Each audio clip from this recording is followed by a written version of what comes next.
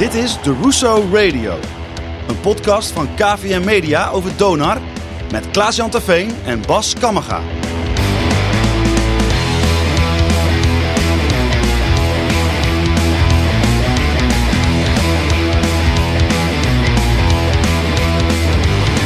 Vanuit proeflokaal Hooghout, gedempte Zuiderdiepe 61 in Groningen, is dit The Russo Radio. De enige echte podcast over Donar. Vandaag Leiden uit March Madness. En een gast die daar perfect bij past. Dit is seizoen 1, aflevering 26.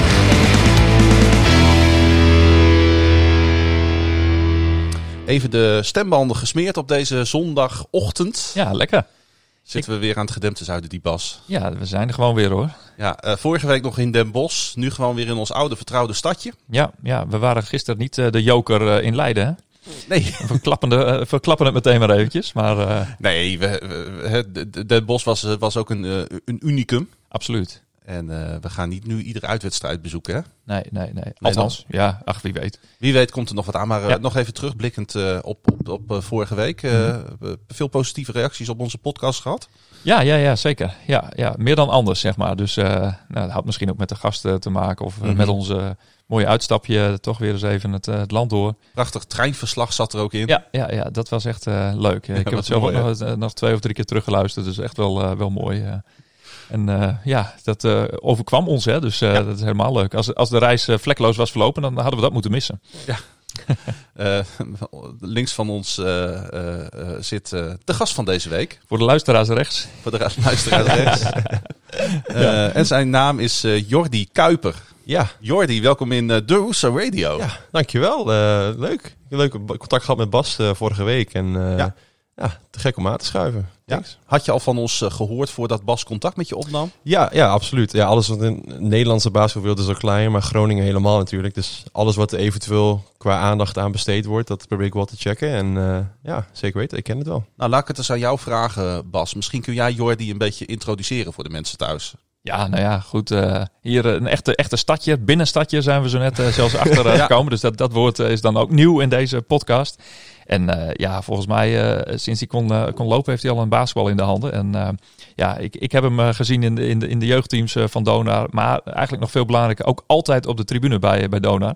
Mm-hmm. En daar kennen wij elkaar van, eigenlijk als supporters. Mm-hmm. En ik heb Jordi altijd gevolgd in zijn carrière. Want hij is niet in Groningen gebleven de afgelopen tijd. Nee, want laten we eens beginnen wat dat betreft bij het begin, Jordi. En dan is de eerste vraag bijna altijd, wat heb je met Donar? Nou, ik moet zeggen, misschien moeten we dan eerst beter beantwoorden wat ik heb met basketbal. Want van basketbal is Donar uiteindelijk uit voortgekomen. Mm-hmm. Ik ben niet helemaal begonnen. Het is al vanaf van jongs af aan met basketbal. Okay. Ik heb heel lang gevoetbald. FC Leeuwenborg. Juist. Altijd heerlijk partij gespeeld daar. Ik werd ouder, ik werd langer. En uiteindelijk, de reden dat ik uiteindelijk naar basketbal ben gaan kijken, is omdat ik een oudere zus heb. 7 jaar ouder. Salina. En die is begonnen met basketbal. En daar zat ik altijd in Vinkhuizen bij Saleri Tudo in Groningen als klein jochie te kijken. En ze werd toen nog gecoacht door Anjo Mekel in iets jongere jaren. Wow, ook een voormalige gast in deze podcast precies. Trouwens. Ja. En daar ben ik echt een beetje verliefd geraakt op het spelletje. Ik zag haar spelen tijdens de time-outs. Dan mochten de kleine jochies het veld oprennen om een bal te gooien. En zo ben ik echt een beetje verliefd geraakt op het spelletje. En heel kort daarna ben ik eigenlijk fan geworden van Donar. En vanaf de eerste keer altijd met mijn vader naartoe. Een vaste groep mensen die er altijd zaten. Toen de houten tribunes nog toen de tijd. En eigenlijk vanaf dat punt non-stop gevolgd. En een diehard fan eigenlijk wel. Dus daar is Donar begonnen. Cool. We gaan straks eens even door jouw, ik zou bijna zeggen, nog prille loopbaan heen lopen. Ja. Dus wie weet wat er nog allemaal in het verschiet ligt namelijk. Maar er is ook al heel veel gebeurd. Maar laten we eerst eens even naar onze persoonlijke hoogtepunten van deze week gaan, Bas. Ja. Dan mag jij altijd beginnen, hè? Is dat zo? Ja. Ja, dat valt me wel op inderdaad. Ik heb afgelopen week de Netflix-serie Last Chance You uitgekeken. Ik was eraan begonnen ongeveer 2 weken geleden. Maar het zijn 8 afleveringen van ongeveer 1 uur. En dat is echt een heel geweldig inkijkje van een junior college team. Hè, dus die bestrijken eigenlijk alleen de eerste 2 opleidingsjaren van de basketbal. Ja, van jongens die eigenlijk, je zou het een bijeengeraapt zootje kunnen noemen. Maar coach Mosley die maakt er een winnend team van. En die zijn dus gevolgd door de camera's van Netflix in een bizar seizoen natuurlijk. Dat was namelijk precies het afgelopen seizoen dat door corona ook stil kwam te staan. Want voor de goede orde, het is niet een serie in de zin van, het is reality. Het is echt een reality, ja. Het gebeurt echt. Ja, het is echt gebeurd. Nee, het is gewoon de werkelijkheid. Ja. Het is een format wat is begonnen in het American Football. Schijnen al 3 of 4 seizoenen. Nou ben ik niet zo voetbal georiënteerd als jij. Ik kan het iedereen aanraden om die allemaal te gaan bekijken, want je weet niet wat je ziet. Want die ken jij dus. Ja, dat precies. Is echt heel gaaf. Nu is dus de crossover naar basketbal. Nou, dat vind ik niet vervelend, want het is net zo gaaf hoor. Ja, dit is zo gaaf. En je krijgt dus ook een inkijkje in eigenlijk 4 van de 5 startende spelers. Hoe het hun vergaat. En het echt geweldig.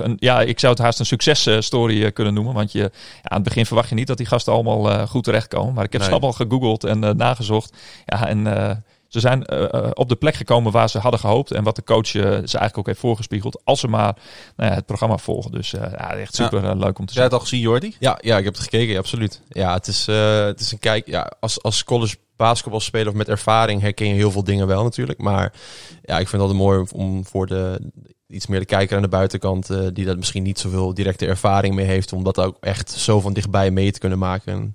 En die gasten van ESPN kunnen niemand kan het beter in beeld brengen als zij dat doen natuurlijk. En helemaal die Last Chance docu's zijn fantastisch. Dus ja, ik zeker weten ook een aanrader. Helemaal, ook al ben je misschien niet de allergrootste basketbalfan, dus iedereen kan er wel iets uitpikken. Het zit ook heel veel op mentaliteit. Precies. En op wie ben je en waar wil je naartoe. Ja, en dat is voor iedereen denk ik wel toepasselijk.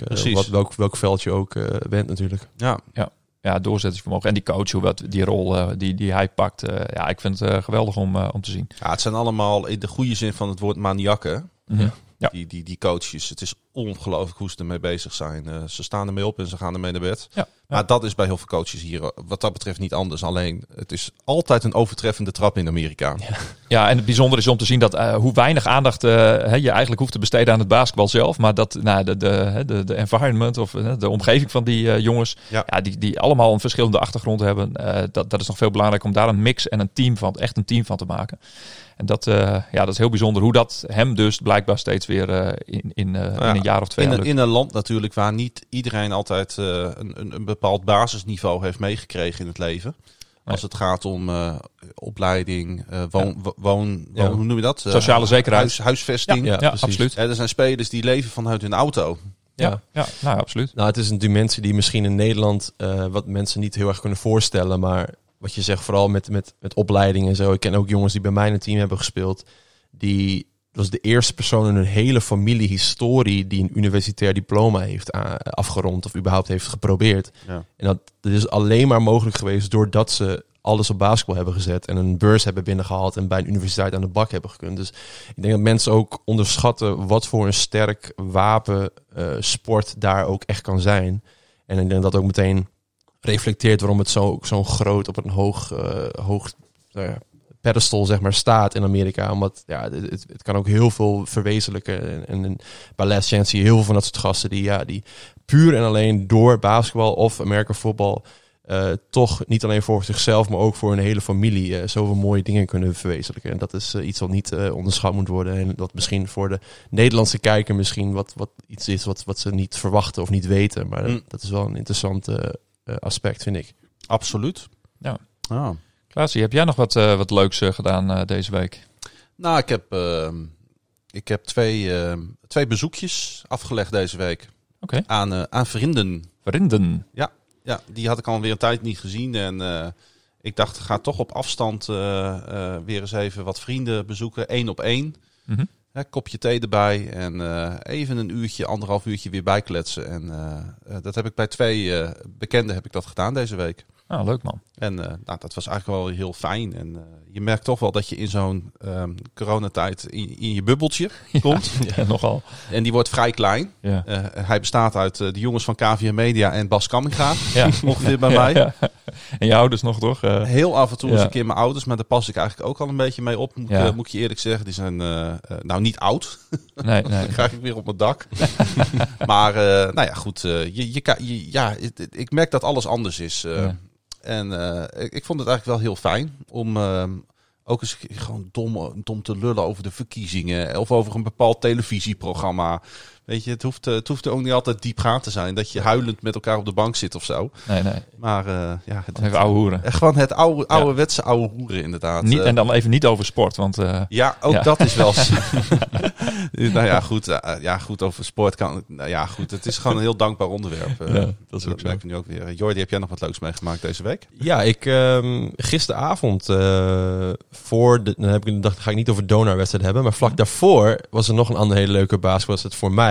Namelijk mijn oude universiteit UNCG speelde in de Big Dance, March Madness tegen Florida State. Het feit dat ze daar weer stonden was de eerste keer nadat mijn laatste jaar toen we kampioen werden dat ze daar weer stonden. Dus het is fantastisch om dan jouw school en jouw program, wat jij toch een beetje vanaf die 5 jaar die ik daar heb kunnen opbouwen, of je een deel van uit kunnen maken.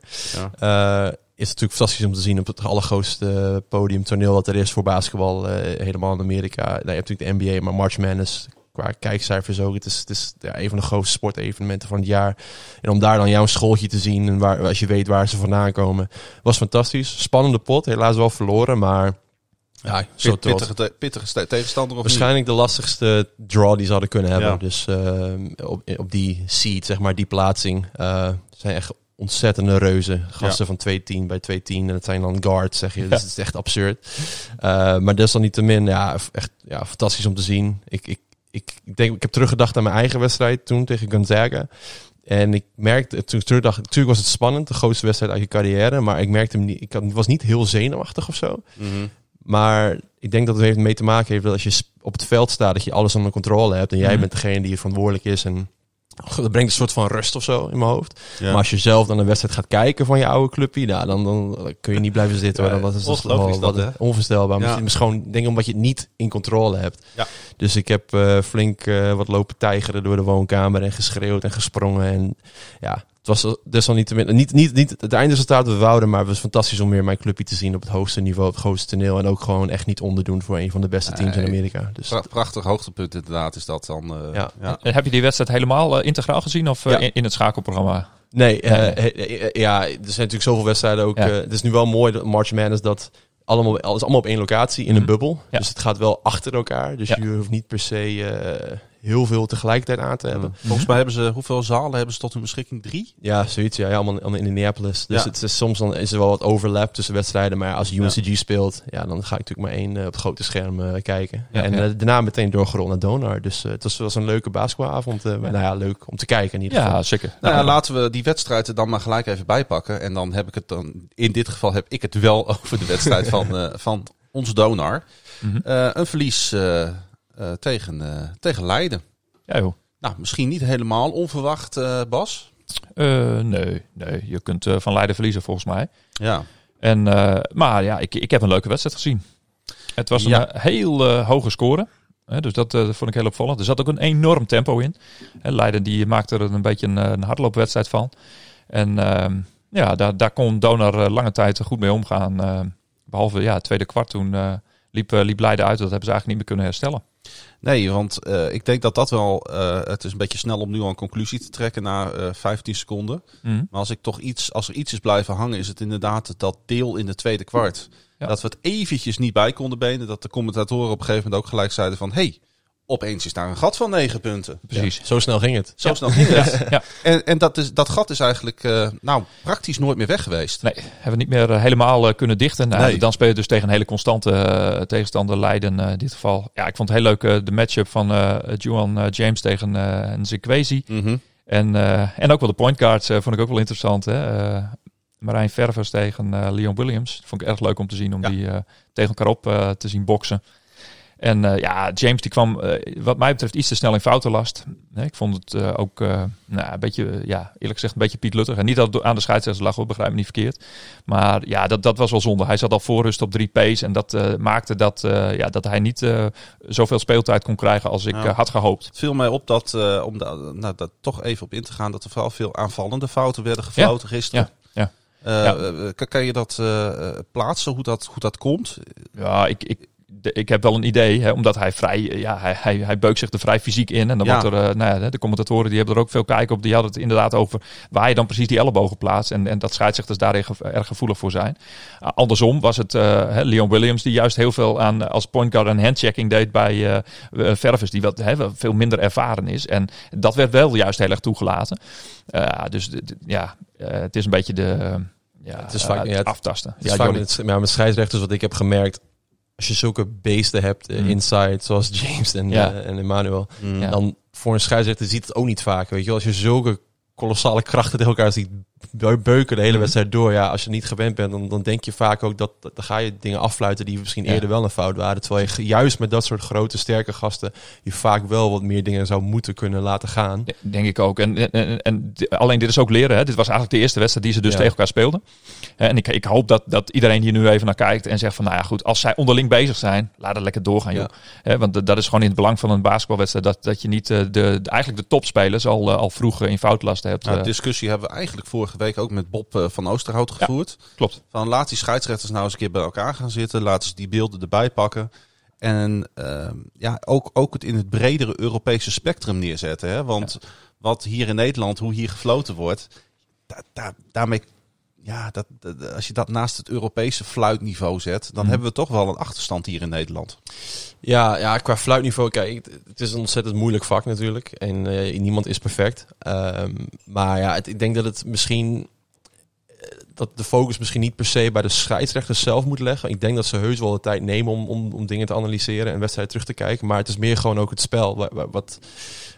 Als je bijvoorbeeld alleen maar competities zou hebben met magere jongens die niet echt fysiek spelen, dan zou je dat soort fouten veel sneller callen. Maar ja, met het talent wat er wel rondloopt in Nederland en de atletische beesten en de kracht die erbij loskomt, ja, dan moet je toch een beetje die schaal aanpassen en met wat voor personeel je te maken hebt, zeg maar. Ja. Maar ja, het is ook gewoon een gevoelsding, denk ik. Want ja, je kan niet zeggen, ik laat inside alles, wat je net ook aangaf, ik laat inside alles toe en je mag zoveel beuken en trekken wat je wil. En dan vervolgens ga je met de guards wel dingen afluiten. Dus het is gewoon echt een balans vinden. Ja. En voor mij zei coach Rudes ook na de wedstrijd dat hij was niet heel erg te spreken over die calls. Nou ja, dat is objectief misschien ook wel te zeggen.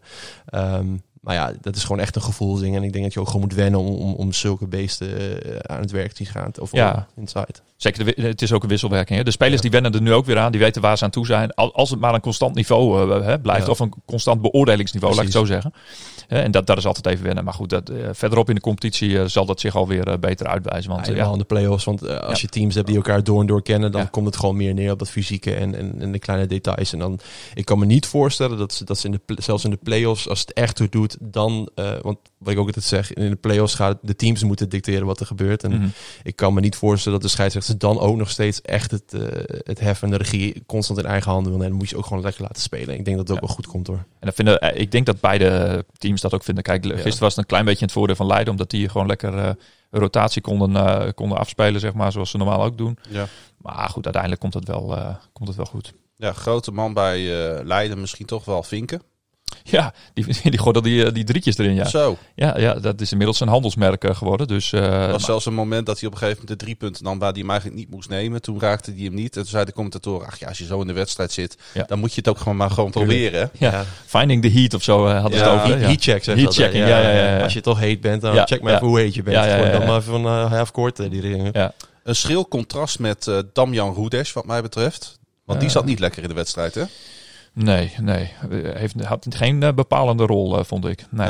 Hij gooide wel een paar, nog 2 drietjes erin op een gegeven moment, alsof het niks is. Maar vond ik niet opvallend genoeg gisteravond. Maar op een gegeven moment wordt het dus van 29-32. Komt er een switch in de wedstrijd naar 45-36 in het voordeel van Leiden. Ja. En toen dacht ik van, oei. 64, 46, 70, 52. Ja. Toen begon FC Groningen. Toen moest ik opeens op 2 schermen letten. Ja. Maar ik heb geen moment met mijn rechteroog geen moment het gevoel gehad dat Dona nog aanspraak zou gaan maken op de overwinning. Nou ja, Jordi. Nou, dat weet ik niet.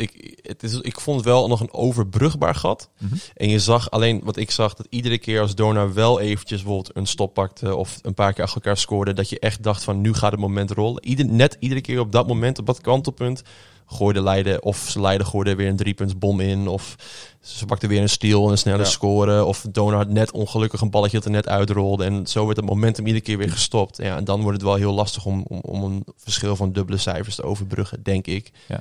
Soms moet het momentum gewoon gaan en dan gooi je een bal erin en dan krijg je een stop. En als je dan dat een paar keer doet en momentum pak je echt, ja, dan kan dus alles nog mogelijk. Maar ze konden gewoon niet lekker dat momentum pakken. Dat gevoel kreeg ik. Was er een dunk en een lay-up van Nzekwezy. Ja. En toen dacht ik van, dat momentum, dat gaan ze niet meer weggeven. Nee. Ik weet niet, misschien zat ik vorige week een beetje fout. En zat Donar inderdaad beter in de wedstrijd. Ja. Even nog los zelfs van die wedstrijd. Ik begin me wel af te vragen of Donar...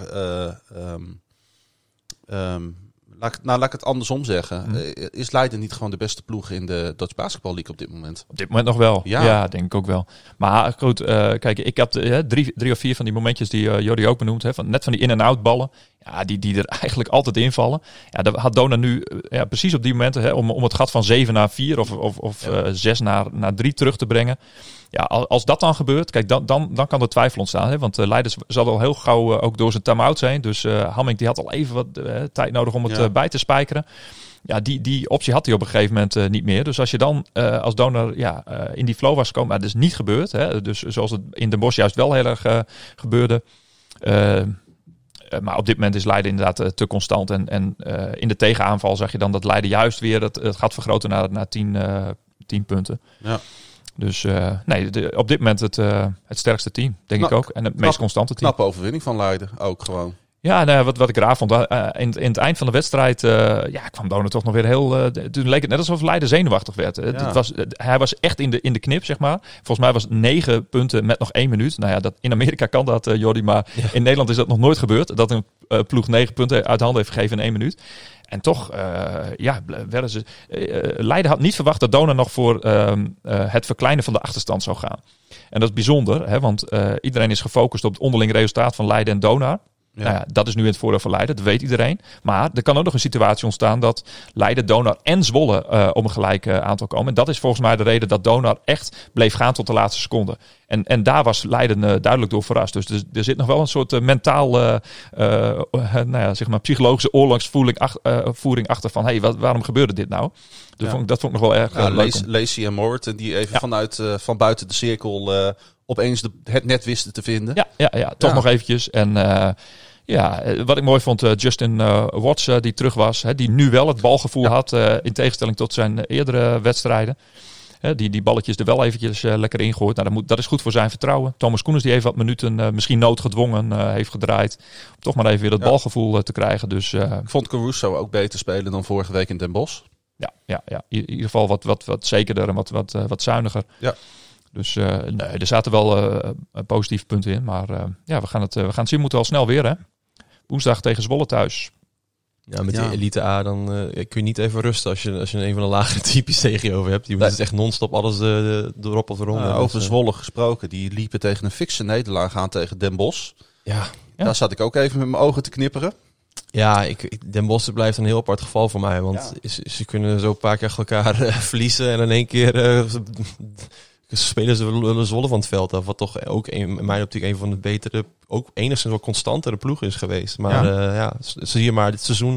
Ik wou net ook al zeggen, Leiden is heel consistent geweest. Constant, maar met dit seizoen, het is echt heel erg schommelig. Dus het momentum van een team in een seizoen, het kan zo schommelen. Ja. Helemaal in dit soort seizoenen. Dus als de play-offs komen waar het echt om series zal gaan, is het nog heel interessant om te zien hoe zo'n serie op en neer kan gaan bewegen. Dus ik kijk heel erg naar uit. Ik denk dat daardoor wel een extra element qua spanning meegeeft. Dus natuurlijk wel, dit seizoen zijn de play-offs ingekort. Hè? Ja. Dus kwartfinales is best of 2 eigenlijk. Halve finale best of 3 en de finale best of 5. Dus of je echt helemaal in dat ritme komt, dat is nog even af te wachten. Maar ik denk dat het wel heel belangrijk voor ploegen wordt en dus ook voor Donar om eerste of tweede te eindigen. Ja, absoluut. Dat je in die korte kwartfinale een van de op papier makkelijkere tegenstanders gaat treffen. Want wie er nou ook 6e wordt of 5e, nou, dat blijft gewoon over 2 wedstrijden blijft dat gewoon een beetje een dubbeltje opgooien, denk ik. Ja, absoluut. Komende week dus inderdaad 2 thuiswedstrijden voor Donar. Dat is wel fijn. Ze hoeven even de bus niet in. Mm-hmm. We spelen om 6:30 komende woensdag tegen Zwolle. Ja. En zaterdagavond, ook om 6:30, is het de thuiswedstrijd tegen Den Helder. Juist.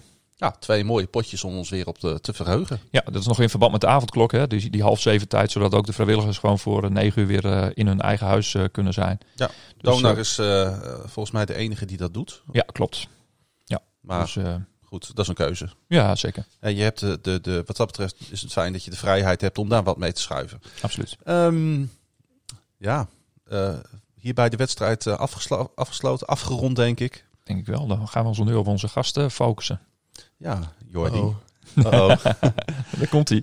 Hey, jij gaf al aan dat je een echte Groninger bent, een echte stadje. Ja. Kun je daar eens wat meer over vertellen? Wat de stad Groningen bij jou oproept? Het is thuis. Het brengt iedere keer als ik weer terugkom en ik zie Lolle Griezen, dan brengt het gewoon rust. En ik voel me dan zeg maar weer geankerd thuis. Het voelt gewoon altijd goed. Ja. En ik ben natuurlijk gewoon geboren en getogen hier. Ik heb veel van mijn jonge jaren gespendeerd door de stad te struinen. De marktlieden, de Belgische patatkramen. Ik ken ze allemaal van heel jongs af aan. Dus ze kennen mij ook. Dat komt vooral doordat mijn ouders in de horeca veel verschillende plekken gewerkt hebben. Vanaf de goudkantoor tot 3 gezusters was voor mijn tijd dan de vismarkt met Obibio. Dat zijn, die binnenstad is gewoon iedere dag, als het kan, loop ik wel gewoon een paar uur door de stad. Dus ik fiets naar de stad, plantsoen, ik zet mijn fiets neer en ik slenter gewoon door de stad heen. En ik doe het nu al jaren. En het verveelt gewoon niet. Nee. Het blijft gewoon heerlijk. En er is ook gewoon geen stad zoals Groningen in Nederland, laat staan de wereld, waar het gewoon... Mensen zeggen wel... Toevallig zag ik voor mij op Sikkom een poll dat het merendeel van de mensen dat Groningen de minst aantrekkelijke plek is voor de rest van Nederland om te wonen en te werken. Dat artikel heb ik geschreven, ja. Ja, precies. Nou, hou er zo. Ja. Ik zou zeggen, precies, hou er zo. Laat ze dan maar daar blijven. Want er is een soort van balans tussen gezellige drukte, maar rust. En meer vredige rust. Terwijl als je naar Amsterdam of wat dan ook gaat, heb je de drukte, maar het is heel hectisch. En je merkt het gewoon aan de energie in de lucht. En hier kom ik altijd heerlijk tot rust. En ik ben ondertussen al eigenlijk letterlijk over de hele wereld wel geweest. Maar het thuiskomen blijft mijn favoriete plek op aarde. Dus ik bedoel, ik ben, wat ik zeg, opgegroeid eigenlijk in de binnenstad. Ja. De terrasjes klaar zitten bij het goudkantoor. En momenteel, ik heb natuurlijk niet, omdat ik nu in het buitenland speel en woon. Ik woon vaak bij mijn moeder nog thuis. Mijn moeder woont letterlijk in haar achtertuin, was de middenstip van het Oosterparkstadion. Ah. Dus ik heb overal wel lijntjes uit en verbindingen met Groningen. En de sport, in ieder geval in Groningen ook, maar gewoon Groningen als stad. Dus ik heb een Martini Toren getatoeëerd op mijn arm. Dat zegt ook al genoeg, denk ik. Ja. Dus het blijft gewoon mijn favoriete plek op aarde. En dat is, ik denk dat zie je niet zo snel veranderen. Dus. Ja, is dat ook iets wat je uitdraagt als je elders op de wereld bent? Absoluut. We kennen mensen dan Groningen een beetje? Zegt dat ze iets? Ja, zeker weten. Er is een filmpje dat op internet... Want als ik natuurlijk... Ik kan wel praten over Groningen in Amerika bijvoorbeeld heel erg. Ja. Alleen, ik moet het natuurlijk eigenlijk wel laten zien. Als ik zeg, iedereen heeft een fiets en overal zijn fietsen. Ja, dat kunnen ze misschien wel een beeld bij hebben, maar dat hebben ze niet. Voorbeeld, er is een mini-documentaire op het internet over Groningen, World Cycling City. Ja. Daarin wordt ook iemand geïnterviewd, een man die heeft overal kennis van. Cor van der Klauw heette die man. En dat filmpje is zo viral gegaan in Amerika ook, in ieder geval op mijn university, dat Cor van der Klauw een soort ongezongen held werd. Hij was zeg maar het symbool van Groningen. Dat is gewoon iemand die werkt gewoon voor de gemeente en die heeft heel veel kennis over de geschiedenis van Groningen met betrekking tot fietsen. Dat ik zelfs toen in mijn tweede jaar een filmpje heb opgenomen dat we elkaar afgesproken hebben. Dat we een filmpje opgenomen hebben dat hij UNCG succes wenste in de competitie. Waar iedereen helemaal gek van werd in Amerika. Cor van der Klauw. Precies, ja, zo wordt het ook gezegd. Ja, wow. Dus nee, het is... Ik draag die trots zeker met me mee. Ja. En niet alleen Nederland, maar ook Groningen in het algemeen en specifiek Groningen. Zeker iets wat ik uitdraag. Ja, het is wel grappig, hè? Want ik heb ook wat Amerikaanse vrienden en ik stuur ze af en toe, dat noemen we random Groningen foto's. Ja, precies. Die stuur ik ze dan, als ik wat tof zie, dan stuur ik ze dat door. En Amerikanen die vinden het heel bijzonder hoe de boel er hier uitziet eigenlijk. Hè? Ja. Het uiterlijk van de stad Groningen, maar ook wel van Amsterdam of van Utrecht, van andere steden natuurlijk. Ja, dat is iets wat iedere Amerikaan die dat ziet, zegt dan gelijk, oh ja, daar wil ik ook naartoe. Ja, er zijn ook al mensen gewoon vanuit UNCG in Greensboro, dat ik daar natuurlijk 5 jaar gezeten heb en heel veel mensen heb leren kennen. Die zijn ook hier naartoe gegaan en hebben ook hier de boel verkend. Nou, misschien dingen waar wij niet eens over nadenken. Sommige gebouwen in de stad zijn ouder dan Amerika als land. Ja. Weet je wel? Ja. Dus dat zijn dingen waar wij misschien niet echt naar omkijken. Maar ja, de architectuur, hoe het gebouwd helemaal met als je fiets in de mix gooit. Want in Amerika natuurlijk gewoon echt... Nou ja, als je met de fiets ergens toe gaat, dan heb je een doodswens. En dan is het onmogelijk om ergens infrastructuur te vinden om met de fiets ergens naartoe te gaan. Nou ja, dan kom je in een hele andere wereld. En dat samen met het feit, iedereen spreekt Engels. Mensen zijn gewoon lekker direct en vrolijk en vlot. Dat is iets wat in Amerika misschien niet heel erg de standaard is. Ja, ik heb nog nooit iemand meegemaakt die hier geweest is of echt zich heeft verdiept in Groningen of in Nederland die zoiets heeft gehad van, nou, dat vind ik echt helemaal niks. Het is... blijft toch een aantrekkelijk iets, denk ik. Nou, super gaaf. Nou liëren we het een beetje aan Amerika, maar dat is niet het enige land waar jij geweest bent. Nee. Waar begon voor jou het basketbalavontuur? Om nog even weer terug te gaan naar het begin. Het begon hier in Groningen, gewoon bij de jeugd in Vinkhuizen bij Celeritas. Daar de jeugd doorlopen. Toen een van mijn allereerste teams waar ik ooit in gespeeld heb, was de Minis, heette dat toen, onder 12 jaar oud. Hoofdcoach was Martin de Vries. Toevallig. Okay. En daar zat ik in het team ook toevallig met Maarten Bouwknecht ook. Echt heel kleine broekjes waren toen. Daar is het toen een beetje begonnen. Dat begin je natuurlijk met speels spelen voor de lol alleen maar. Door de jaren heen blijven spelen. Toen ben ik uiteindelijk ook de jeugd bij Donar, bij de Capitals toen ingerold. Dat ging toen weer de andere kant op richting onder het mom van RTC Noord werd dat toen. Met mijn middelbare school ook. Belcampo Reuding College, Werkman College. En toen kwam ik op een punt waar, als ik zeg maar in Nederland zou blijven, dan zou ik in die pipeline zijn gebleven. En dan had ik misschien, als het zo doorging, de kans kunnen hebben gekregen om bij Donar misschien op de bank te zitten. Mm-hmm. Wat ook helemaal zo'n grote fan die ik was, überhaupt in mijn plaatsspelen was fantastisch. Maar ik zag toch enigszins een beetje een doodeinde aankomen in mijn carrière. Ik had verder niet heel veel aspiraties of dromen om naar het buitenland te gaan of wat dan ook. Totdat mijn zus naar Amerika ging. Ze heeft 1 jaar in high school in Texas gespeeld. Toen heeft ze daar een scholarship uit kunnen krijgen naar in eerste instantie Denver University. Division 1 school in Amerika. Daarna heeft ze op de D2 ook nog in Regis University gespeeld. En toen ik daar op bezoek ben geweest, toen heb ik voor de eerste keer een beetje kunnen proeven van dat college leven en hoe het daar leeft en die ervaring. En toen heb ik echt bij mezelf gedacht en met mijn ouders gezegd van, ja, dit wil ik. Koste wat het kost, dit wil ik. Dat is heel leuk om te zeggen.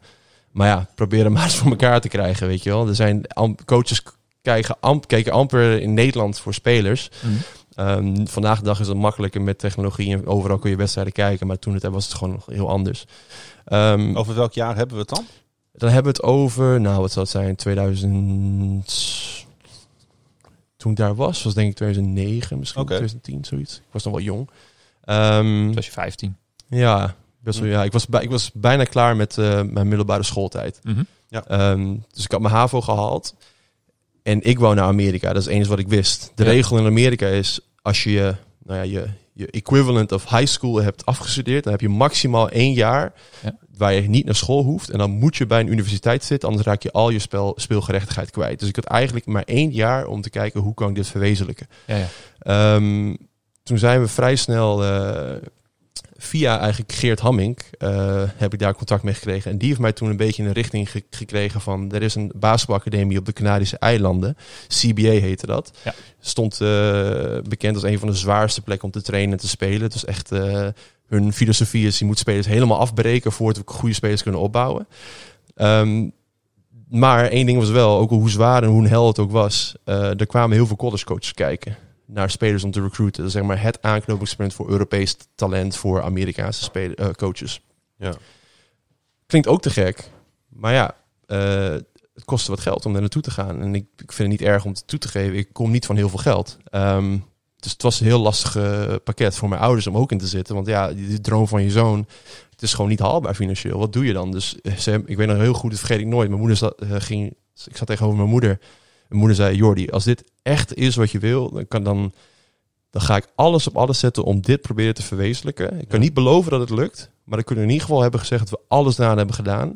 En toen heb ik haar aangegeven, zei ik, ja, dit is wat ik wil. Ja. Dus zijn we eigenlijk, voordat het een ding was, een soort van GoFundMe begonnen met mijn vader en mijn moeder en familie en bedrijven en alles en nog wat. En dankzij ook mensen in de stad, Geike Eeuwema, Annie Takfonds, zelfs Bas van der Goor Foundation, waar ik heel veel mee werk als met kinderen met diabetes.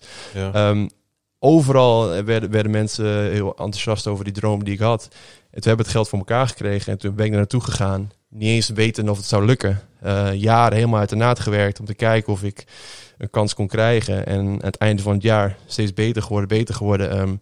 We begonnen met 50 kids. En aan het einde van het jaar waren er maar 30, 35. Iedereen die quitte omdat het gewoon zo zwaar was. Die trainde 4-5 keer per dag, soms 6 uur 's ochtends iedere dag. Het is echt omstandigheden dat ik niemand zou willen wensen. Maar ik werd wel beter. En mentaal niet, vooral ook. Mm-hmm. En fysiek natuurlijk. En toen aan de richting einde van het jaar was een Amerikaanse coach, Wes Miller van UNCG, die kwam naar Gran Canaria toe om een van mijn teamgenoten te bekijken. Een hele grote Afrikaanse jongen, een beer van een gast, 2,8 meter, denk ik. De baas van de academie had hem zeg maar een beetje voor UNCG, van hij pas bij UNCG, hij moet naar UNCG. Mm. Dus de coach Miller kwam kijken, zag de wedstrijd en hij zag een blanke jongen die eigenlijk zo hard werkte, op iedere losse bal duikte, teamgenoten communiceerde, op de juiste plek zette, een leider probeerde te zijn. Alle kleine dingen deed die hij eigenlijk wou zien in zijn programma. En hij heeft toen tegen de baas van de academie gezegd, nee, ik wil met Jordi praten. Nou, de baas zei, nee, dat wil je niet, want hij is niet goed genoeg en dit en dat. Omdat hij toch een beetje dat visie had van die andere speler. Oh. Maar coach Miller, godzijdank, bleef aan. Nee, ik wil met hem praten. En toen zijn we gaan zitten. En hij vertelde, ik ben een beginnende coach, ik ben net begonnen. Je bent mijn eerste recruiting class, daar hoor jij bij. Dit is waar we nu zijn. Het is een programma dat niet veel succes heeft gehad. Ik ben net aangezet als hoofdcoach. Dit is waar ik naartoe wil. Dit is hoe ik de cultuur zie, hoe het programma zie dat ik wil opbouwen. En jij bent daar perfecte personificatie van. En ik wil met jou dit avontuur aangaan. En ja, ik was meteen verkocht. En is dat iets wat je jezelf hebt voorgenomen in die tijd toen je daar kwam? Dat je dacht van, ik ga mezelf niet alleen als basketballer laten zien, maar ook als leider? Ja, ik denk niet dat je dat per se... Groeit dat? Ik denk echt dat het groeit. Er is geen hiërarchie, er is geen totempaal. En het is ook niet... Ik geloof niet dat een leidersrol op die situatie, dat het iets is wat je opeist. Het is iets wat je ingroeit door constant te laten zien dat het team gewoon op je kunnen bouwen. Dus probeer het juiste voorbeeld te geven. En kijk, ik geloof heilig in dat iedere nieuwe ploeg waar ik kom, ik kan niet achter mijn teamgenoten hun kont aanzitten of hun corrigeren of hun, soms even schreeuwerig. Weet je wel, ik kan niet iemand zo aanvallen, bij wijze van, ook als het constructief. Ja. Als zij niet weten dat zij ook altijd op mij kunnen bouwen en zij dat ook altijd bij mij kunnen doen, weet je wel. Dus daar moet je wel in groeien. Maar ja, mijn coach in Amerika, coach Miller, zei, ik wil niet alleen talent recruiten, ik wil ook karakter recruiten. Ja. En dat is vaak veel waardevoller voor een team. Helemaal in college, als je meerdere jaren zit dan alleen talent. Mm-hmm. Dus toen was die droom verwezenlijkt. Ik heb uiteindelijk 5 jaar in Amerika gezeten. Hele moeilijke jaren in het begin, omdat we als team gewoon nog niet goed waren. Het kost echt tijd om zoiets op te bouwen. Jaar in, jaar uit, steeds beter geworden. Bouwen. En dan in mijn laatste 2 jaar zijn we kampioen geworden. Ja. Toen het echt, zeg maar, in college, toen het tussen quotations, mijn teampje werd als captain en leider van het team. Meeste ervaring, meerjaarspeler. Zijn we dus kampioen geworden. In mijn laatste jaar zijn we kampioen geworden van het reguliere seizoen en het eindtoernooi, dat we naar March Madness mochten. En het is eigenlijk een soort van, als je nu naar terugkijkt, lijkt het een perfecte verhaallijn van waar je van komt als eerste jaar in Amerika, tot het einde jaar die zo opgebouwd en een perfect einde hebt kunnen geven. Maar ja, het was natuurlijk verrekte lastig en moeilijk in die tijden dat er niemand in de publiek zat en niemand echt geloofde in ons. Maar het laat wel weer zien dat als je een visie hebt en een droom hebt, hetzelfde met Spanje daarvoor, en zelfs toen nog in Nederland zat, als je er echt voor gaat en je blijft bouwen en je luistert niet naar te veel twijfelaars en mensen die helemaal niet echt in de cirkel zitten, dan dat het toch heel veel mogelijk is. Dus dat is een les die ik eigenlijk geleerd heb op de beste mogelijke manier. En dat draag ik nog steeds bij me. Dus. Ja, geweldig verhaal. Ja, nee, ik vind het mooi om naar te luisteren. Ja, ik ben er ook even stil van. Ja, ik werd even getriggerd door jouw opmerking dat er in eerste instantie niet in geloofd werd, dat er weinig mensen kwamen kijken. Ja. Hoe moeten we dat dan voor ons zien? Hoeveel publiek zat er bijvoorbeeld in die beginperiode dat jullie nog heel sterk in opbouw waren? Het is een voordeel en een nadeel voor ons. Wij speelden onze wedstrijden in een arena, dat heette Greensboro Coliseum. Wat fantastisch was om daar te mogen spelen. Er zitten meer dan 20.000 mensen kunnen erin. Ja. Hele grote concerten. Ik heb daar AC/DC gezien. Mijn favoriete bands komen allemaal voorbij. Wat te gek is, als je wint en het zit vol.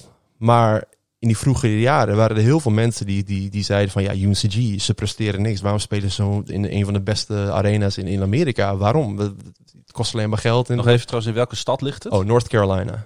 Dus in Greensboro, North Carolina. Oké. Ja, sorry, Greensboro. Ja, voor de mensen die dat thuis even willen googlen. Ja, je kan googlen hoor. Het is een joekel van een arena. Okay, wat te gek is. Alleen, ja, mijn coach wil altijd alle faciliteiten, alles eromheen, moest het gevoel hebben van het programma dat we wouden worden, zeg maar. Ons doel. Ja. Dus dat helpt er ook mee. Dan moet je er een beetje in groeien, bij wijze van. Mm-hmm. Maar ja, in die eerste jaren, als het maar bij wijze van een paar honderd man zitten, en een arena van 20.000 man, ja, dan is het best wel een lege plek. Dan hoor je de echo's en dan hoor je de security guards, dan hoor je ook gewoon praten, weet je wel.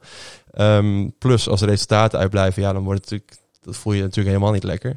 Maar wat je altijd ziet is dat winning basketball attracts people, weet je wel. Als je begint te winnen, langzaam verspreidt zich als een vuurtje en er komen meer en meer mensen. En ja, tegen de paar grotere teams waar we uiteindelijk ook gespeeld hebben, zoals North Carolina, zoals Wake Forest of de grote teams, dat is gewoon uitverkocht. En dan was basketbal ook op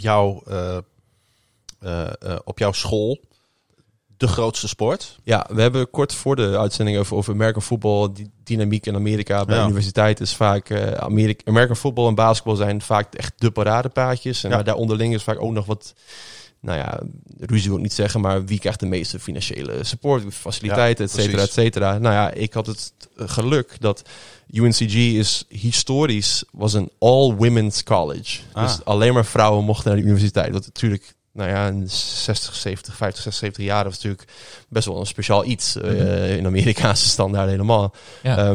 Maar een van de voordelen daarvan is dat er nu nog steeds, ik weet het trouwens niet, het is een chronische podcast. Als ze boos worden, dan bellen ze me maar. Maar er zijn nog steeds jaarlijks een groep van hele sterke, rijke vrouwen die heel veel geld betalen aan de universiteit om geen American football te hebben.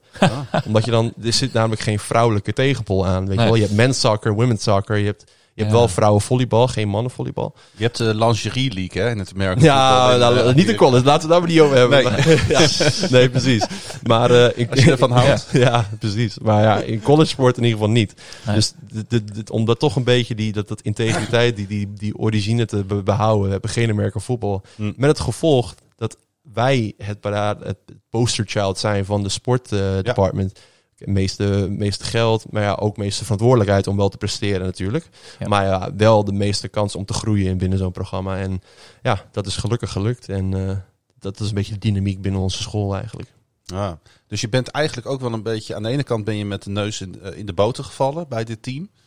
En aan de andere kant was het ook gewoon keihard werken om jezelf te laten zien en jezelf te ontwikkelen.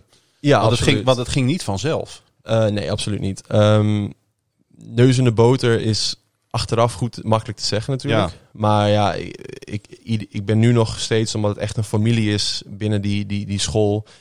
Ik spreek die jongens bijna nog iedere dag, de coach ook nog steeds. Dus het is wel iets dat wij altijd ook bij hun de inhameren is dat ze niet moeten vergeten waar we vandaan komen. Want het was echt heel zwaar en het ging heel slecht en we waren nog niet goed.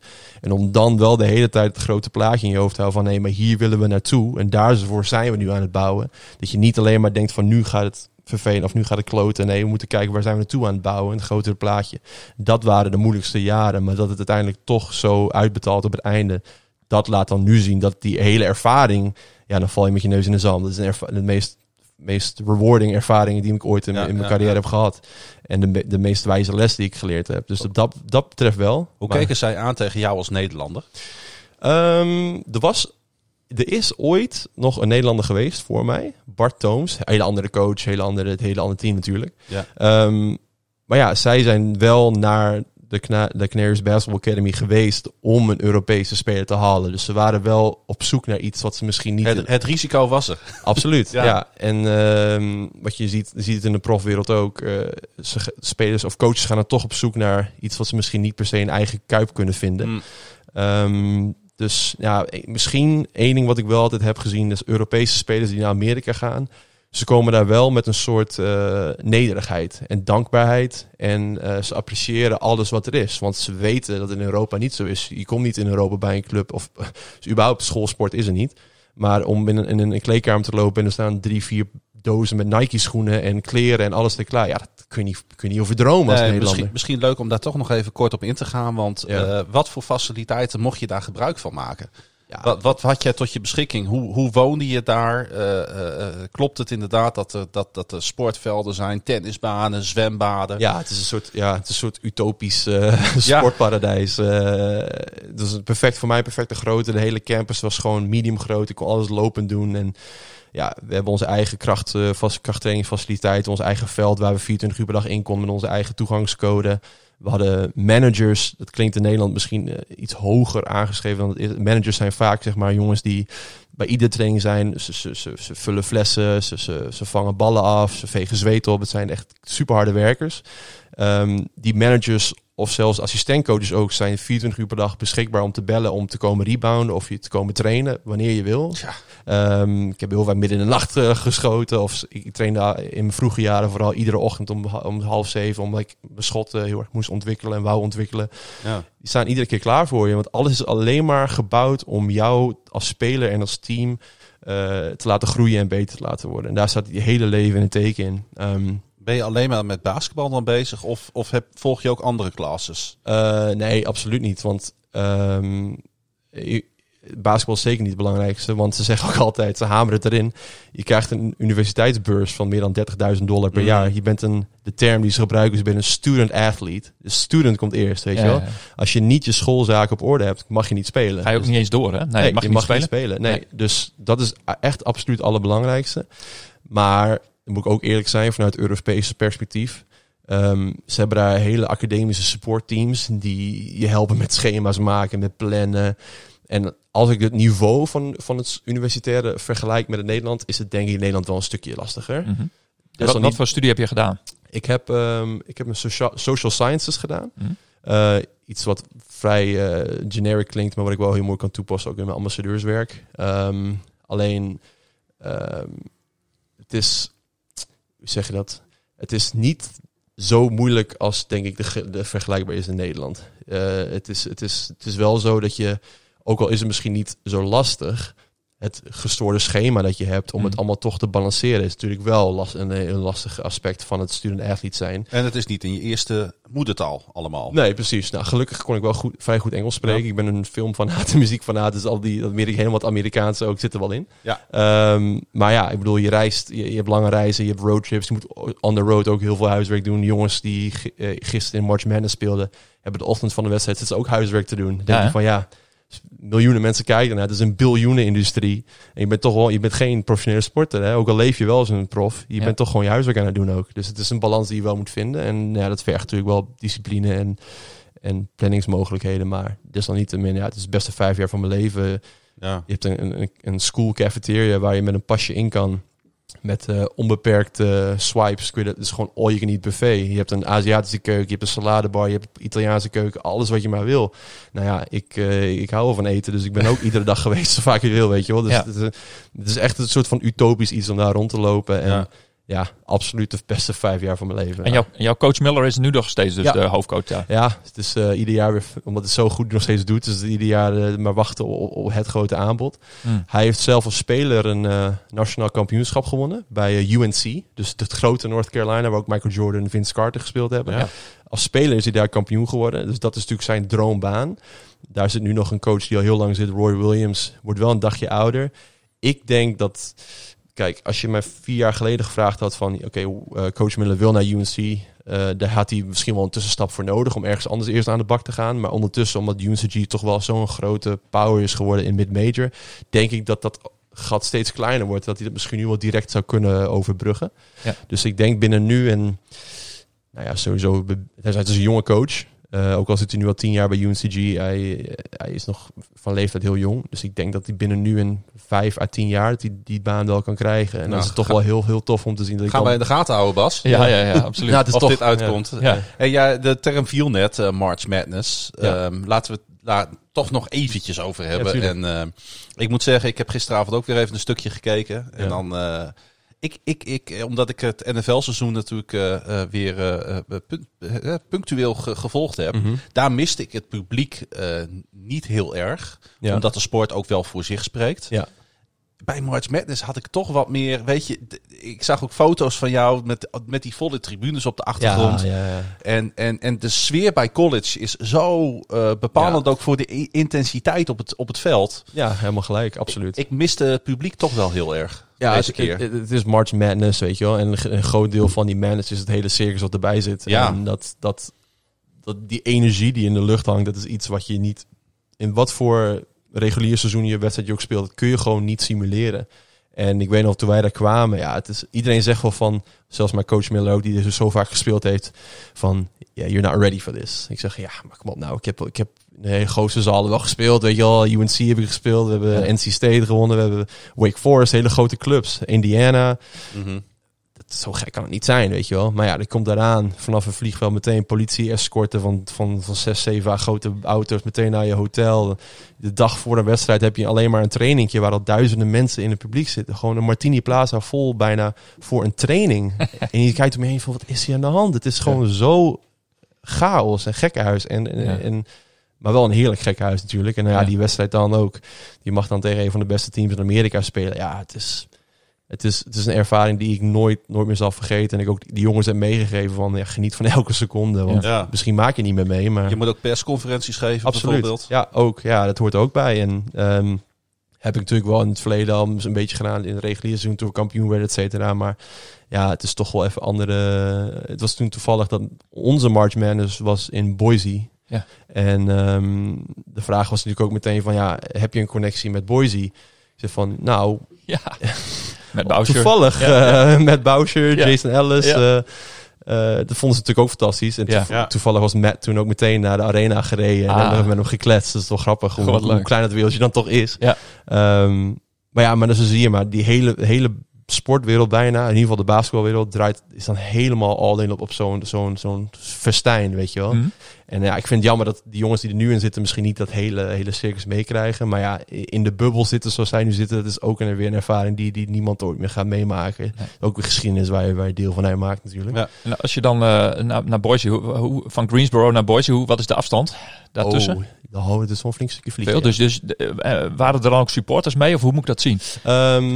Toen de tijd wel. Natuurlijk zo'n grote arena ook gewoon vol mag. Je krijgt heel veel kaartjes tot je beschikking. Ja, precies. Dit jaar is het natuurlijk wat minder, omdat er veel minder fans bij mogen zitten. Mm-hmm. Maar een karavaan aan elite fans en natuurlijk de staf die erbij hoort, rijdt ook wel mee. Ja. En dat is ook wel een ding wat ik misschien in Europese profbasketbal mis. Wat in ieder geval wat anders is dan in college. Kijk, je bent de UNCG Spartans. Je maakt deel uit van het basketbalteam. Mm-hmm. Maar je maakt niet alleen deel uit van het basketbalteam. Je represent de hele school. Maar je represent niet alleen de hele school. Je represent de hele stad van Greensboro. Juist, ja. En als je dan naar het grootste toneel van alles gaat, dan represent je niet alleen Greensboro. Dan ben je de hele staat aan het representen. Weet je? Want alles en iedereen springt dan ook op die wagen om jullie te supporten. Dus dat voel je echt ook achter je. Ja. Dat vind ik wel heel tof aan dat systeem. Ik ben naar een college voetbalwedstrijd geweest van Northwestern in Chicago. Mm-hmm. En dan van heinde en verre komen mensen gewoon in alle leeftijdscategorieën met, wat is een hele koude dag, met dekentjes. Ja. En dan gaan ze in dat stadion zitten. En je merkt gewoon, in alles ademen ze de plek waar ze vandaan komen. Ja, precies. Ja, in Groningen heb je bijvoorbeeld dan... kijk, je hebt nu... Rudesh is nu coach en hij heeft een team samengebracht. En dat gaat nu misschien succes hebben of kampioen worden, weet je wel. Ja. Uiteindelijk komt er een nieuwe coach en een nieuwe. Het is allemaal wel deel uit van Donar. Maar het zijn toch hele aparte blokken, weet je wel. Je hebt de Tom Boot-tijd met Valmo Krisa. Je hebt Mark van den Berg-tijdperk. En dat zie je toch allemaal verschillende tijdperken. Terwijl zodra je als UNCG-speler het eerste keer dat ze nu aandoet, maak je deel uit van die hele historie van die school. En dat is dus een organisch iets wat je gewoon... Je voelt de druk op je schouders om het op de vooruit te borduren. Maar je voelt ook de support in je rug van alles wat al voor jou is gekomen. Die daar ook nog steeds van deel uitmaken. En dat is wat ik zeg. Ik heb nu, sinds ze begonnen zijn, ook al meerdere berichtjes gekregen van coaches, van spelers die er gespeeld hebben, van fysio-staf die er gespeeld, die nu al helemaal andere dingen aan het doen zijn. Maar het blijft zo'n hechte band met mensen die ook niet eens direct bij het basketbal betrokken zijn. Dat is iets wat je niet echt kan vergelijken met andere sporten. Ja, mooi hè? Ja, zeker weten. Hey, vraagje van Jannik Masson, de Donar-reporter van Oog. Wie wint March Madness en welke Nederlander gaat er het verst komen? Ja, daar moeten de mensen op letten als ze deze week nog gaan kijken. Want de eerste week zit er eigenlijk al een beetje op. Ja, klopt. Er is geen enkele correcte bracket meer over. Dus geen enkele voorspelling van tevoren die gemaakt is nog intact. Dat is ook wel uniek, hè? Ja, dat laat ook maar weer zien dat wat je zegt, die gekkenhuis, dat heeft ook echt gewoon een effect op een spel en op een team. Als jij als team als eerste keer ooit op zo'n March Madness komt en je kan je teamgenoten of je coach niet eens horen in een time-out, dan heeft het echt wel een effect op je, weet je wel. Dus daarom zie je nu ook, er zijn veel meer upsets van teams die misschien op papier nooit zouden moeten kunnen winnen, omdat het zo toch een hele andere atmosfeer hangt. Maakt het wel heel leuk om naar te kijken. Precies, eigenlijk. Veel minder voorspelbaar. Veel leuker. Wie gaat winnen? Ja, als ik nu één team zou moeten aanwijzen die gaat winnen, zou ik zeggen Gonzaga. Ook nummer 1 seed. Ja, gewoon zo'n ontzettend goed beestenteam. Er waren dit jaar een record aantal Nederlanders. 9 Nederlanders, geloof ik. March Madness. Natuurlijk ook een fantastische ontwikkeling.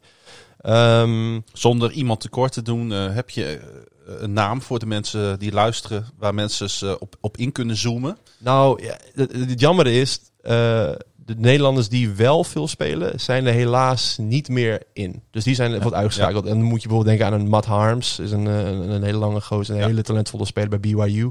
Helaas uitgeschakeld. Maar er zijn nog 2 teams. Je hebt bijvoorbeeld Oral Roberts. Waarschijnlijk de grootste upset in de eerste ronde tegen Ohio State. Is een team met voor mij 2 Nederlanders zelfs. Alleen wat jammer is, Oral Roberts speelt een rotatie van 6 man.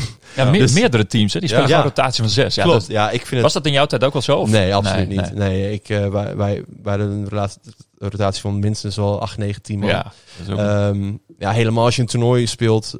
Nu zitten er wel dagen tussen. Maar ja, als je iedere dag bijvoorbeeld zou moeten spelen, dat houdt gewoon niet vol. Ik weet nog toen ik co-commentaar gaf ook met Donar en Leiden toen de tijd. Leiden speelde ook zo'n korte rotatie. En in een lange serie zei ik ook toen ook al van, dat is gewoon bijna niet vol te houden. In ieder geval niet consistent. Nee. Dus dat is jammer om te zien natuurlijk. Maar het zou betekenen dat de jongens straks in de volgende ronde iets meer aan bod moeten komen? Wellicht. Want, maar helaas, vaak zie je wel dat, ik bedoel niks, er zijn vaak ook maar jongere gasten natuurlijk, maar ze spelen helaas niet zo heel veel. Ik had graag gezien dat bijvoorbeeld een Rink Mas nog een kans kreeg nu als speler om naar de Big Dance te gaan. Ja. Helaas ook niet gelukt met Bradley, maar er zijn natuurlijk alles wat Nederlands is en basketbal op dat niveau speelt, moedig ik alleen maar aan, heeft al mijn support en probeer ik ook zeker te volgen. Dus zowel de mannen als de vrouwen. Ik weet nog, een goede vriendin van mij, Laura Cornelius, heeft ook heel ver geschopt in college toen. Het is ook fantastisch om te volgen.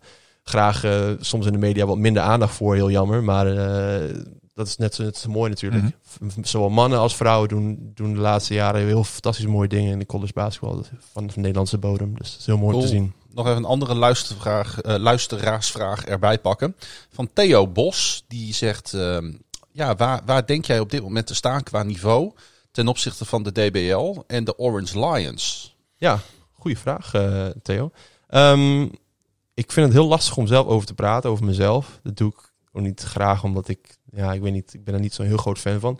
Eens wat ik wel kan doen of zeggen is, door te kijken naar waar ik al gespeeld heb en hoe ik daar gepresteerd heb, dat je dan wel een aardige vergelijking kan maken met wat voor competities ik goed tot mijn recht zou kunnen komen. Want als ik me niet vergis ben je in Spanje, Frankrijk en IJsland geweest. Ja, begon in IJsland, toen naar Spanje en afgelopen jaar in Frankrijk. Ja. Afgelopen seizoen, dit seizoen.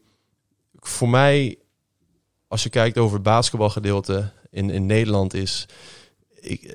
Het type Nederland... Er zit heel veel influx aan Amerikaans talent in, buitenlands talent. Dus het niveau is goed. Vooral de topteams. Natuurlijk, zolang je laag in de ranglijst komt, wordt het wat minder. Maar het is zeker vergelijkbaar met bijvoorbeeld waar ik afgelopen jaar speelde in Frankrijk. Het is zeker daar vergelijkbaar mee. Spanje is misschien iets hoger niveau van top to bottom dan met Nederland. Maar helemaal met talent wat vooral binnen wordt gebracht, is het zeker een hoog niveau en wordt ook steeds beter. Daar ben ik heel blij om. Dus ja, om kort te zeggen, om echt een antwoord te geven. Ik denk dat het heus wel een competitie is waar ik goed tot mijn recht kan komen en goed pas. En wat dat betreft, ja. Als je jezelf nou zou moeten vergelijken met een speler van Donar van de afgelopen 10 jaar. Wat voor type speler moeten we jou dan voorstellen? Afgelopen 10 jaar. Gewetensvraag. Ja. Of 20. Ja, die je zelf hebt zien spelen in Martini Plaza als supporter. Nou, ik zou...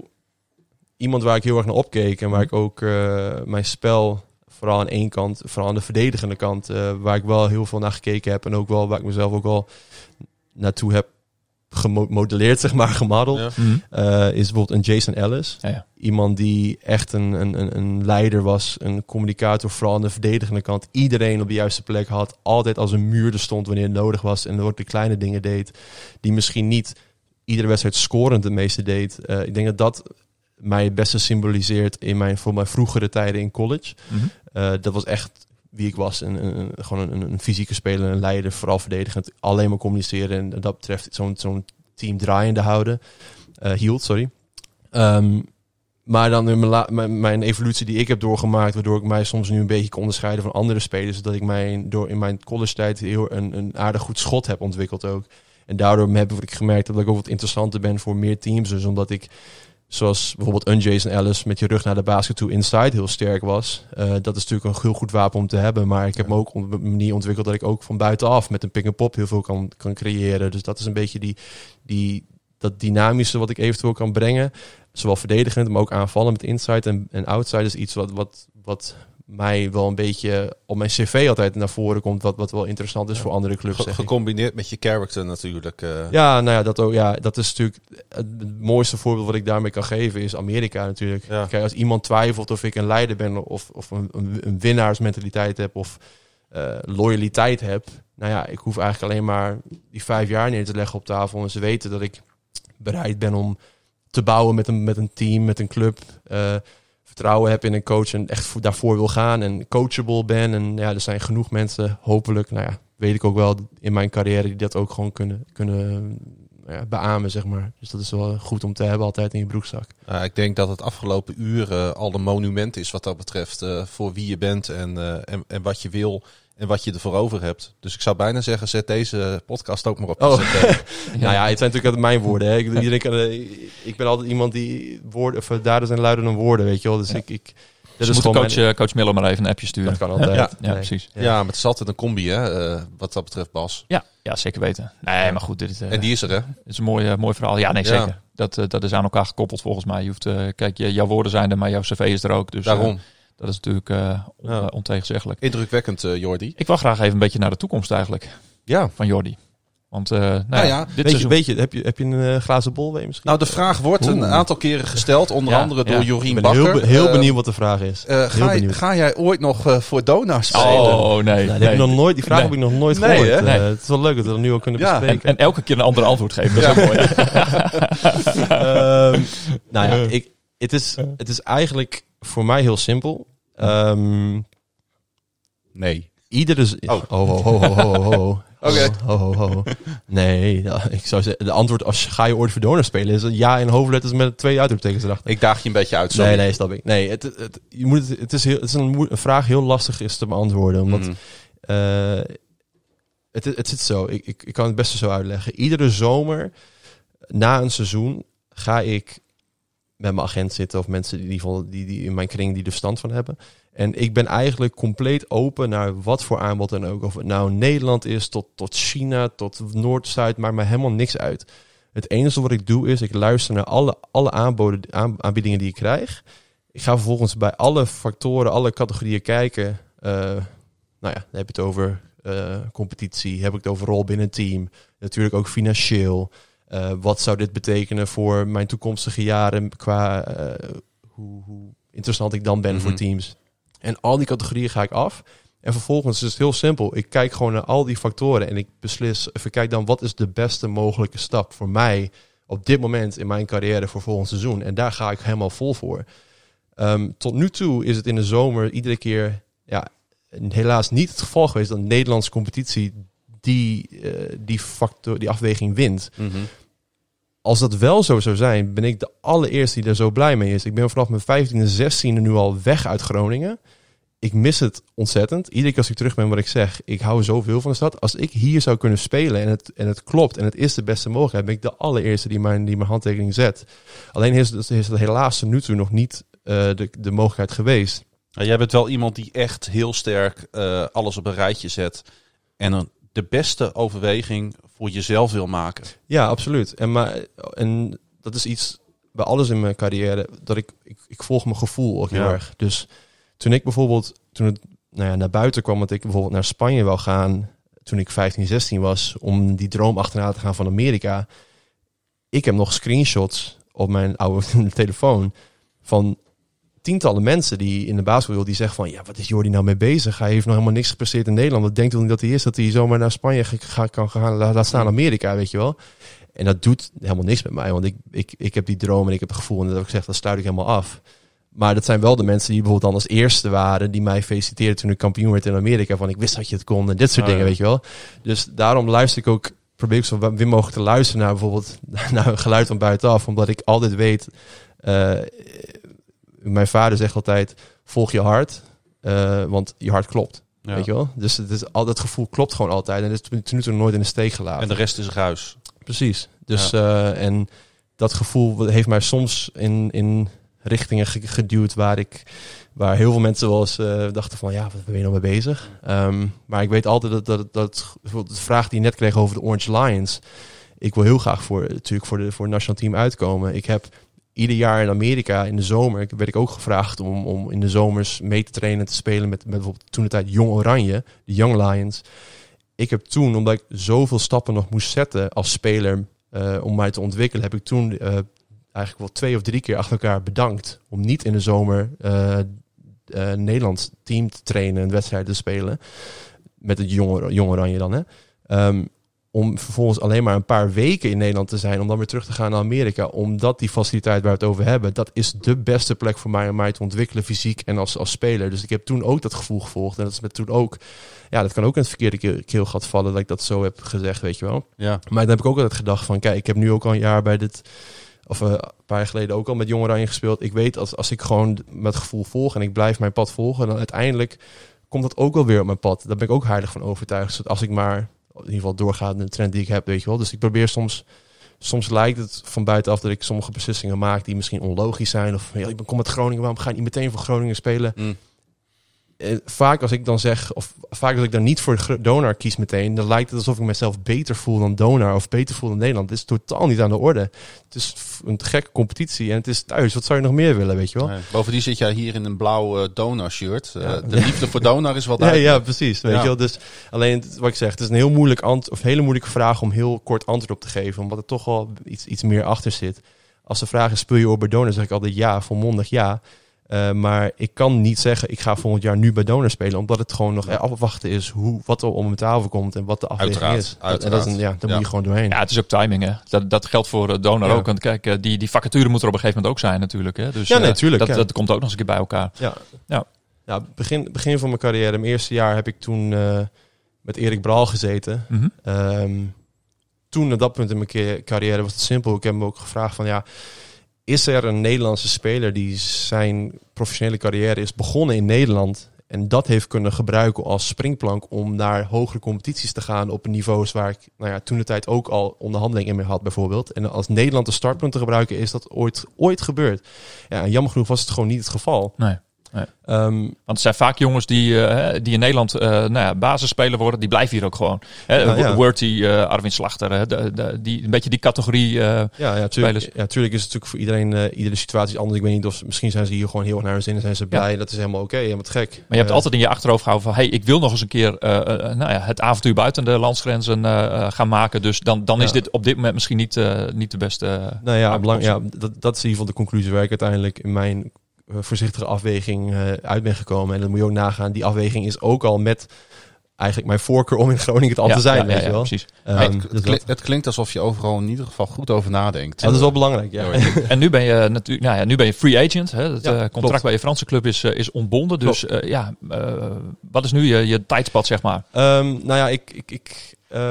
Ik was voor mij op donderdag of een vrijdag ging ik naar huis. En mijn plan was om het weekend rustig dan. Het is ondertussen ook een paar weken geleden om een weekend even rustig over na te denken. Dan maandag dinsdag met mijn agent te gaan zitten om te kijken wat de mogelijkheid is.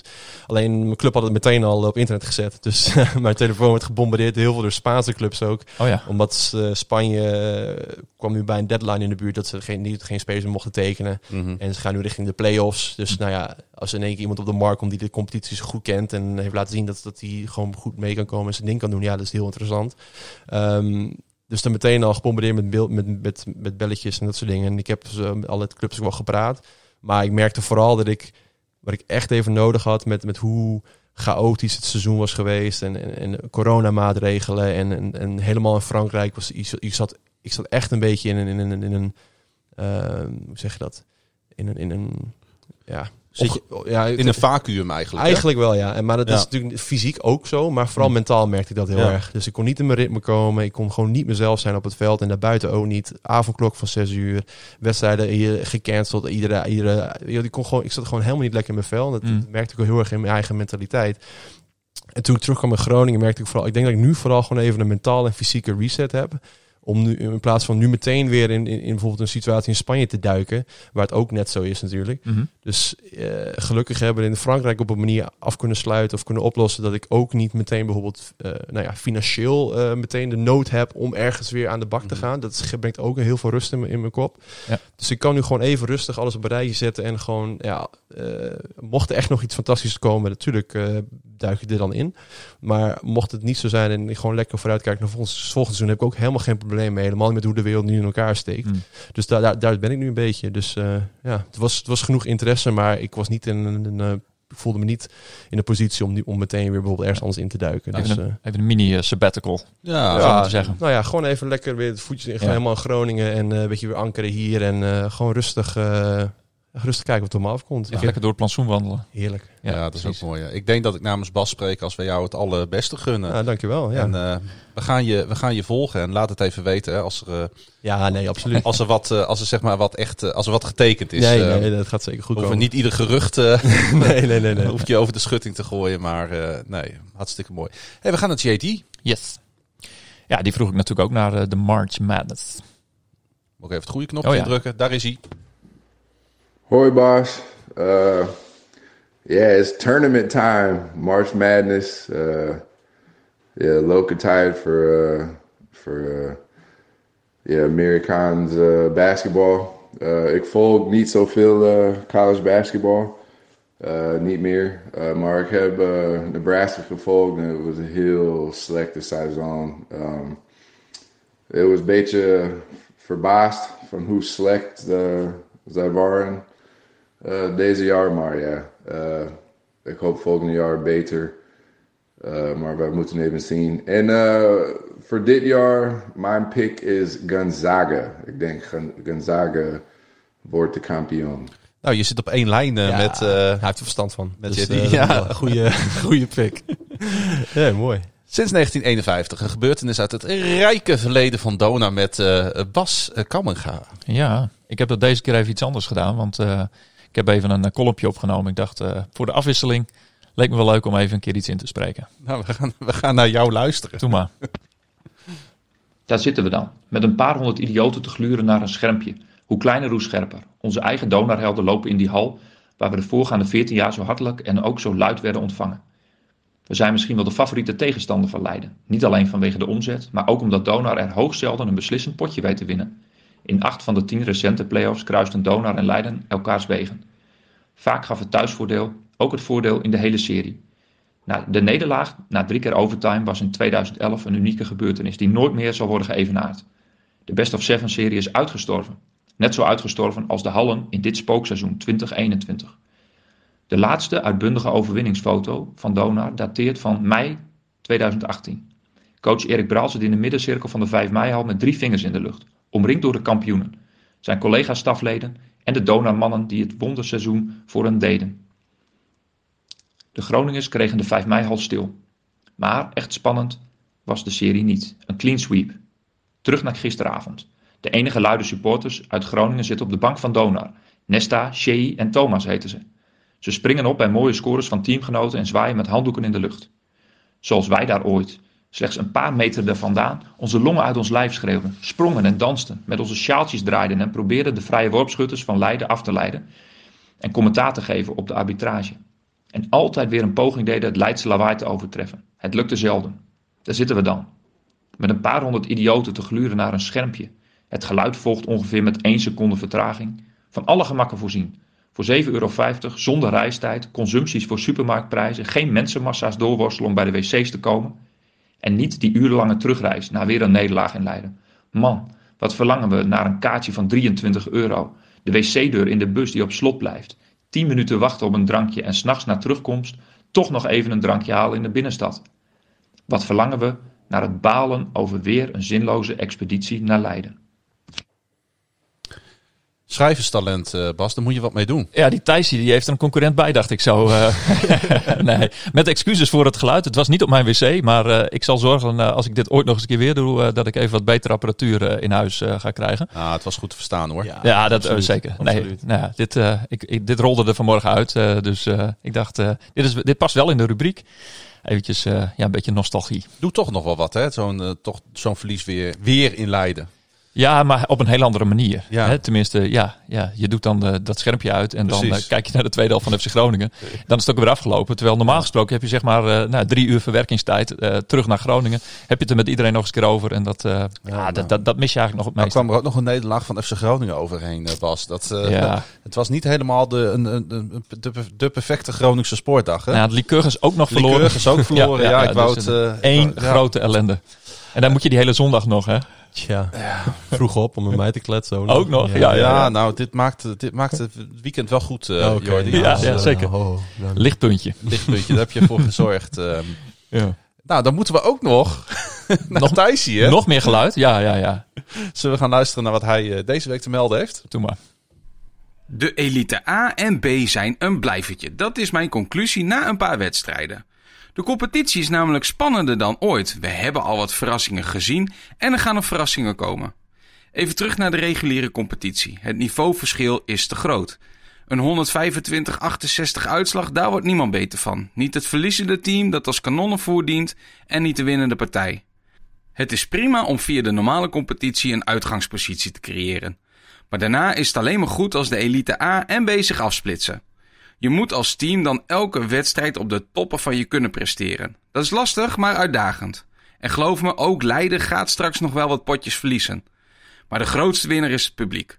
Want om heel eerlijk te zijn kan een potje met 50 punten winst me niet zo bekoren. Geef mij maar gewoon de ene naar de andere toppen. Met de kans op een verrassing. Daar word je als team ook alleen maar beter van. En de elite B?